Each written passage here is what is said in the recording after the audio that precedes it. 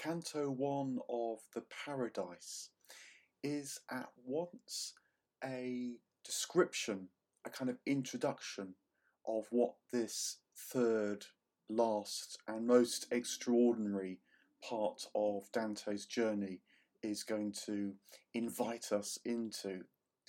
It's also Dante himself as a poet calling on the gods to give all that they might give, all their gifts, the gift of his poetry itself that comes from the divine, in order that he might communicate and show and be worthy of discussing all that he's seen on this third and last part of his journey. And at the same time, it stirs up in us the desire to follow him, if we possibly can, into the highest heavens. It tells us that our love, our desire is going to be needed, our curiosity, our intellect is going to be needed. It's going to be daunting and difficult at times, but ultimately it's going to take us to the place which we're destined to go to anyway. And it's an invitation to become more conscious, therefore, about what this life is about, as much as what the goal of this life is about. It's truly a rich invitation with which the Paradise begins. Let me read the opening tercet as translated by Mark Muser, because it contrasts so vividly with the opening tercet of the Inferno, if you remember, where we began with Dante waking up midway through the course of his life in a dark wood, frightened.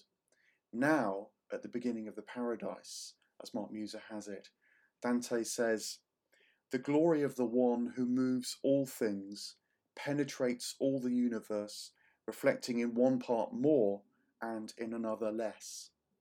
This is now the vision of reality that he's beginning to get to grips with, that reality is actually the kind of cascading light and glory that moves, that's dynamic too, throughout the whole of creation, reflecting as well as it can, hence in some parts more, in some parts less, the glory, the light, the movement, the dynamism of the divine creator. That's now how he's seeing reality. And it's the sense of reality that the Paradise is going to draw us into more and more, with the aim of enabling us more and more to reflect this divine dynamism and this divine light, which is ultimately what being created is all about. It's the goal and completely satisfying for all that we're about, because it brings all that we're about together into a unity. Our intellect, which is to say, not just our understanding, but how we can consciously resonate with the divine whole, but also our desire, the yearning, the erotic impulses which can drive us through life blindly or more and more consciously with seeing the light. And that growing consciousness, understanding what our desire draws us towards, because the light illuminates more and more our intellect, our capacity to resonate with reality. That is, if you like, the therapy of the Paradise, that which it brings about. Dante says that he's been there. He's been to the highest heaven that reflects fully the divine light, without impediment, where its intellect and its desire comes together in the glory. He says he's been there.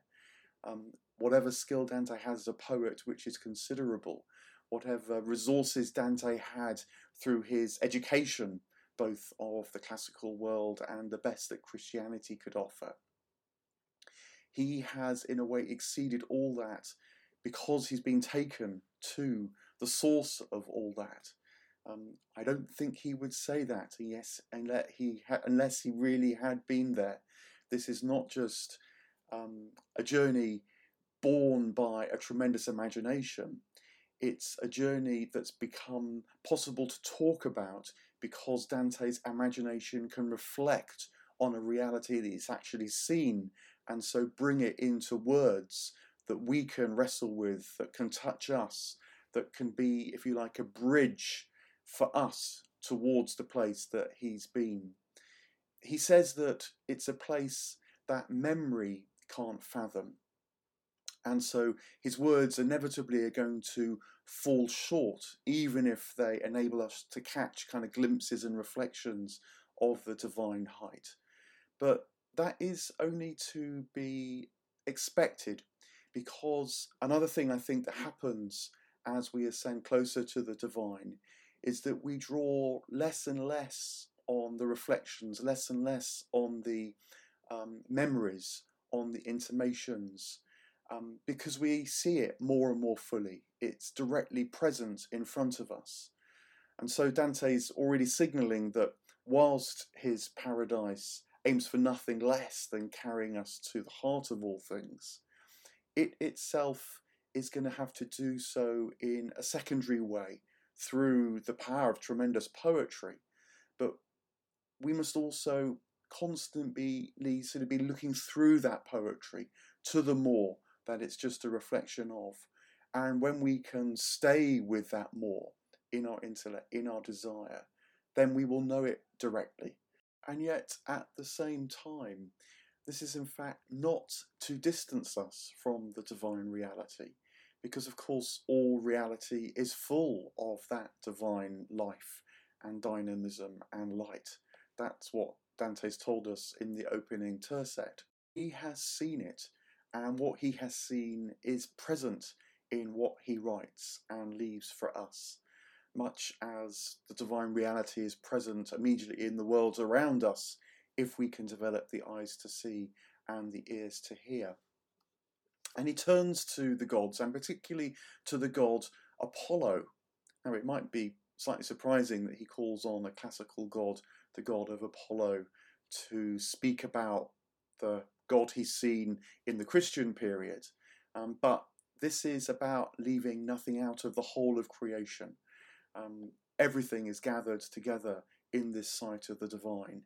And the capacity to see how everything is in fact present in the divine mind is very much part of what it is to share in the divine mind. This is not about cutting things off to purify in the narrow sense. This is about bringing things together and seeing how they integrate, how they knit together into the glorious whole. And so calling on Apollo is quite a natural thing to do. Of course, Dante understands the significance of Apollo. Apollo is the god of light. I also wonder if he calls on Apollo because the word Apollo means not many. Apollo means not many, literally in the Greek. And so the god Apollo that brings the many together into the one is a god to call on as well. He's a god associated with Mount Parnassus, so it's also quite appropriate that here at the top of Mount Purgatory he should think of Apollo, calling from the top of Mount Parnassus, calling us towards the light. He also talks about the laurel leaves of Apollo's crown. This is calling on Apollo as the one who crowns the poets, who crowns the warriors in life too, that when they are recognized by the gods, which is to say when they have become divine in their work themselves, Apollo bequeaths the laurel crown to them. So Dante, at the beginning of this third part, in a way the most tremendous part and the most difficult part, but also the most glorious part for him as a poet, it's quite natural that he would call on Apollo too. There's a shadow in this still at this stage, because he also remembers Marsyas, who was the mortal that challenged Apollo, and Apollo punishes by flaying alive.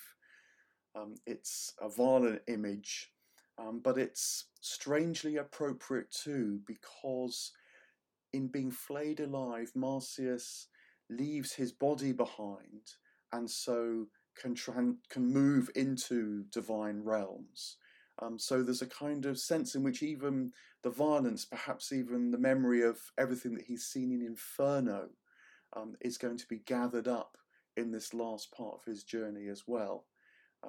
Even the things that can seem to destroy us, to be violent against us, to seem the most excruciatingly painful, are somehow part of this ascent. The theme of how the descent and the ascent are one and the same is being remembered, I think, in this image as well. He says to us that it's going to take a combination of all the virtues for us to develop the eyes that can see, the ears that can hear. So these are the four classical virtues of courage, of temperance, which you might say is the kind of appropriate response in any moment, of justice, meant in this old sense of being able to see the harmony and the linkage, but also wisdom, seeing with insight rather than just what's immediately present. And then those four get combined with the three Christian or theological virtues, as they're sometimes called, of faith, which is being able to, you might say, see around corners even if we can't see directly ourselves, of hope, which is always turning towards what's good even when things feel tricky, and also love, which is this cultivation of the desire to be with the divine. He describes them, though interestingly not in a moral way, as if this is somehow the qualities of our personalities we've got to conjure up, but actually by using astronomical illusions. He says that the four classical virtues are like the four circles that encompass the Earth. So that's the circle of the horizon, the circle of the ecliptic, which is the plane that the planets move through, the circle which joins the north and south poles running vertically, if you imagine the globe of the Earth standing on its end. And then also the circle of the equator. And the way that these circles, these four circles around the Earth are arranged means that they meet at 3 points.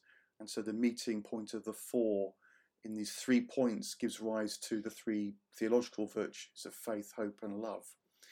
And I think that one of the reasons why Dante describes it in this seemingly circuitous, or literally circuitous way, is because he's saying that this is about tapping into qualities which are also part of the cosmos.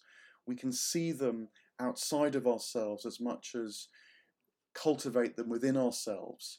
And that dynamic's really important as well, because the paradise, whilst it is about seeing with the inner eye, it's about seeing that which is outside of us with the inner eye, and so be drawn towards that which is outside of us, becoming one with that which is outside of us, which is going to be different aspects of the creation, different aspects of the heavens, and ultimately parts of the divine. So that gives us a clue as to what this journey is about. It's about cultivating these qualities that we feel in ourselves, but now are starting to connect and link with that which we can see with our inner eye in the world around us as well. It's that which we're drawn to as much as that which we try and foster within ourselves. So that dynamic of inward and outward, but going towards that which is more and more real in the cosmos, is going to be a dynamic that takes us up into paradise, through the paradise that Dante the poet is going to try and describe. Another really crucial dynamic is signalled because throughout the first canto, Beatrice is said several times to be staring at the sun, and Dante marvels at this, and because of course mortal humans can't usually stare at the sun. Now Beatrice is in her blessed state, and so she's seeing more than just the Guinea sun, as William Blake put it, when he too stared into the sun and saw more than just a round golden disc shining brightly in the sky, looking like a guinea hanging in the air. Blake famously said, no, I see the heavenly hosts crying, holy, holy, holy. And so being able to see more than just physical light, but what the physical light heralds or itself reflects, that too is a key part of being able to journey into paradise, of having the eyes that can see more. It's about not just staying with that which you might say we're told the physical world is about, even more so now in the modern world with modern science. Although I think also modern science gives us a clue about seeing more, because at the same time, of course, modern science tells us that what we see in appearances isn't all that's going on. Light is photons and waves. So being open to seeing more is partly, I think, what is alluded to with Beatrice being able to stare at the sun more. We are blinded, not just in the sense that it's painful to look at the light, but because we don't know how to look at the light aright. And learning to do that is somehow going to be a crucial dynamic through the paradise as well. A huge part of what enables him to see more is going to be him seeing Beatrice, already seeing more, she who already can stare into the highest heavens. And time again, when he sees Beatrice enjoying that sight, it's sight of her that conjures up in him both the desire, but then increasingly the capacity to see that sight as well. And this gives us another hint as to how we might rise into paradise. That when we in life see those rare souls perhaps around us enjoying that more, we should contemplate them, because their enjoyment will foster in us the capacity to enjoy it too. Notice what feels alluring in life. Sometimes it will lead you astray, but sometimes it will lead you to more. And so following that desire too is really important. Falling in love, you might say, with that which is good, and learning to discern where your erotic desire leads you astray and when it carries you towards the more. Remember that in the Purgatory that had been a key lesson that Dante had learnt, that his erotic love could be not just about him wanting to grab things, but much more significantly, it's now become him being carried by his desire towards more and more things.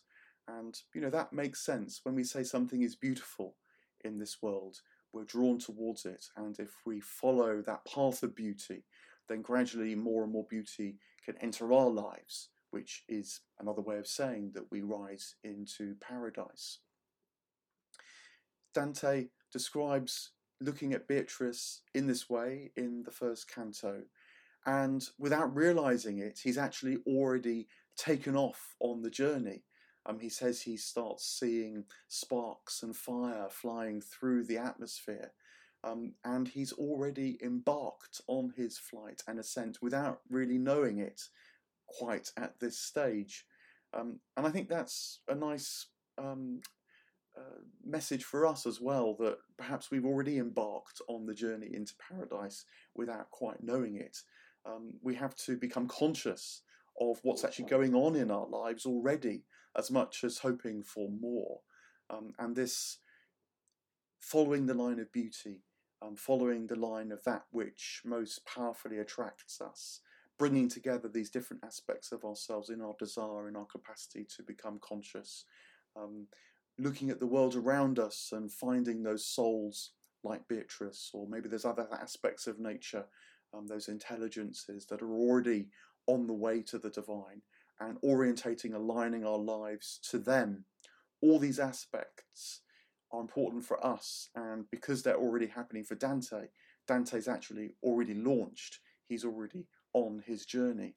When he realizes that this is happening already, he says that he was like Glaucus, another classical allusion. Glaucus was a fisherman who noticed that when some of the fish he caught hit a herb, they revived and came back to life. And so Glaucus decides to eat some of the herb himself, and he becomes a sea god.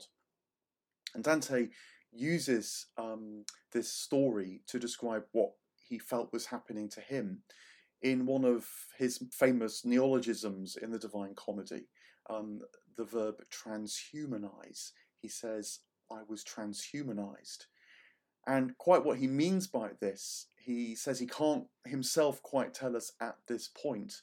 He wants us to follow him on the journey too, and we must undergo the transformation, the transhumanization of the Divine Comedy in its third part ourselves, if we're to really understand. But he does leave us wanting to know more. And that wanting, I think, is part of the transhumanizing process. He echoes St. Paul, who, if you remember in the second letter to the Corinthians, has said that he was carried up into the third ecstatic heaven, much as Dante is going to be carried there too. And Paul says, whether I was in the body or not, I cannot tell. And Dante who himself alludes in this moment to quite which part of him was carried into these high heavens. He's not yet sure. He can't understand the experience fully, even though he knows that he had the experience. And to communicate that to us, he needs to invite us on a journey of transhumanization, at least in some small part as well. And with that, the first canto moves to Dante the Pilgrim's perspective, the perspective that we can walk alongside with if we are to at least gain some intimation of this transhumanization. And Dante's eagerness to understand what's happening to him now that he is rising into the first heaven has already been picked up by Beatrice, of course. You know, they're mutually sharing, mutually participating in this experience, so she knows what's going on for him. And he asks her to explain things. He asks her to take the first step of the paradise in bringing to more conscious awareness of what is actually happening. And she says, you know, it's only your misperceptions that actually stop you from seeing it more clearly already. You know, she's not slow in chastising Dante, even if lovingly and gently, and that's going to be part of it as well, part of the shadow side that is still involved in the journey into paradise.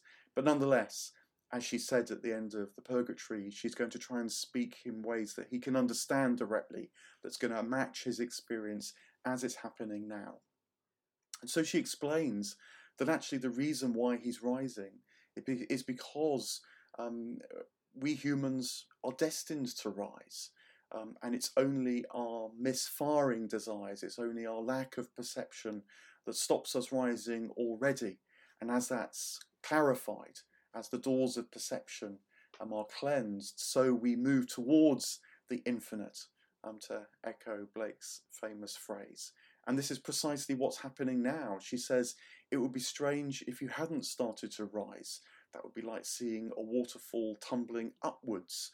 Now, much as that which is destined to fall falls, so that which is destined to rise will rise one way or another.